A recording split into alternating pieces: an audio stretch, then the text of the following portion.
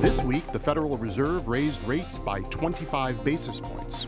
But is the Fed finished? This is The Markets.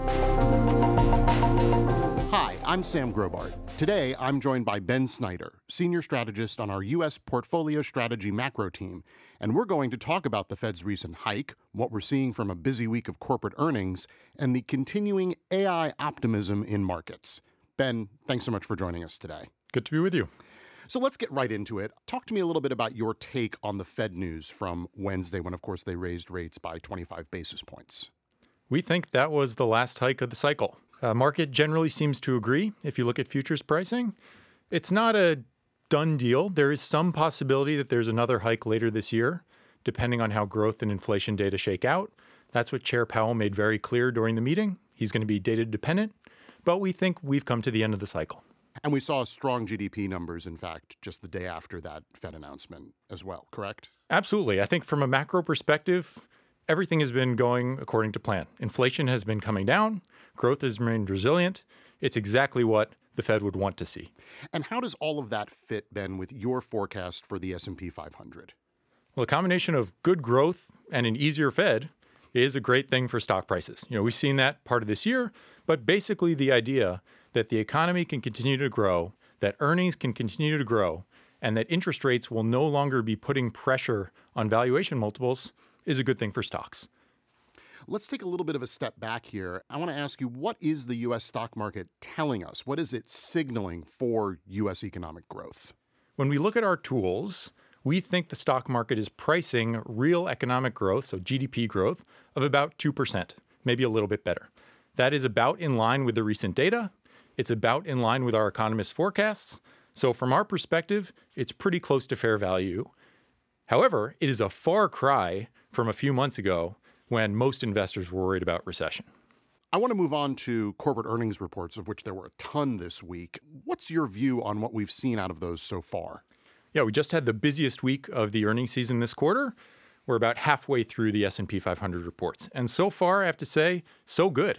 We've seen a higher frequency of earnings beats than usual. We've seen earnings growth for the S&P come in a few percentage points better than expected by analysts.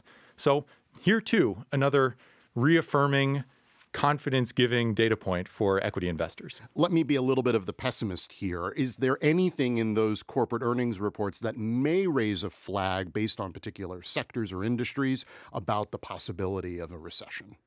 Well, as I mentioned, I think the data have been overwhelmingly positive.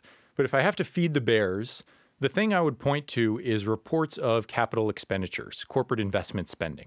Last year in 2022, S&P 500 CapEx grew by more than 20%. Mm-hmm. In the first quarter of this year, companies reported growth of 14% year over year. And so far this quarter, they're reporting growth of just 7%. So we are seeing a pretty clear slowdown in corporate investment spending. But from our perspective, that's more of a normalization than a cause for concern. There's been a lot of AI optimism in stock market prices these days. Have earnings from the big tech companies justified that optimism? It's very fair to describe the AI sentiment as optimistic. In fact, just to give you some stats, if you look at the biggest stocks in the market, which are tech companies, they're up about 60% in aggregate this year, 60%. The other 490-something companies in the S&P 500 are up collectively just 8%. So a huge gap between those. There's a number of reasons, but I do think it's fair to point to AI as a major factor. Now, again, we're only about halfway through the earnings season, but if you look at the big tech companies that have reported so far, I think it's very fair to say they've met expectations. Relative to analyst numbers, they've reported better earnings than expected, but their share prices haven't really moved dramatically, which tells me they haven't changed the future outlook for investors dramatically. Now, that said, I think most investors buying stocks because of AI are not really looking to see results this quarter. It's more about growth in coming years. I want to talk for a minute about the NASDAQ, which my colleague last week, John Dietrich, spoke with David Kostin, our chief U.S. equity strategist, about that exchange's rebalance.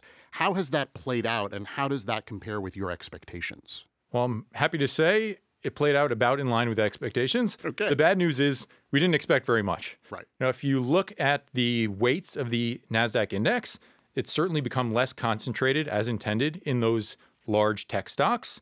But if you were to look at those stocks most affected by the rebalance, you'd be hard-pressed to find any evidence that it affected their share prices. Of course, As a fundamental equity investor, that's what you hope to see. Right. And Ben, finally, what are you watching for next week?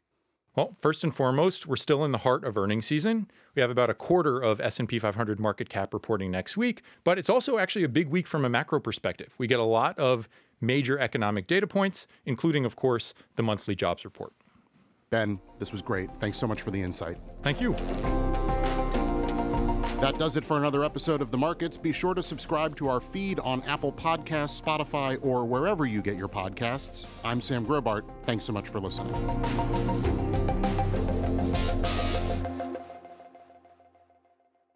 The opinions and views expressed in this program are not necessarily the opinions of Goldman Sachs or its affiliates. This program should not be copied or published without the express written consent of Goldman Sachs.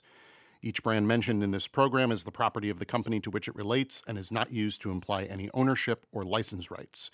Goldman Sachs is not providing any financial, economic, legal, investment, accounting, or tax advice through this program.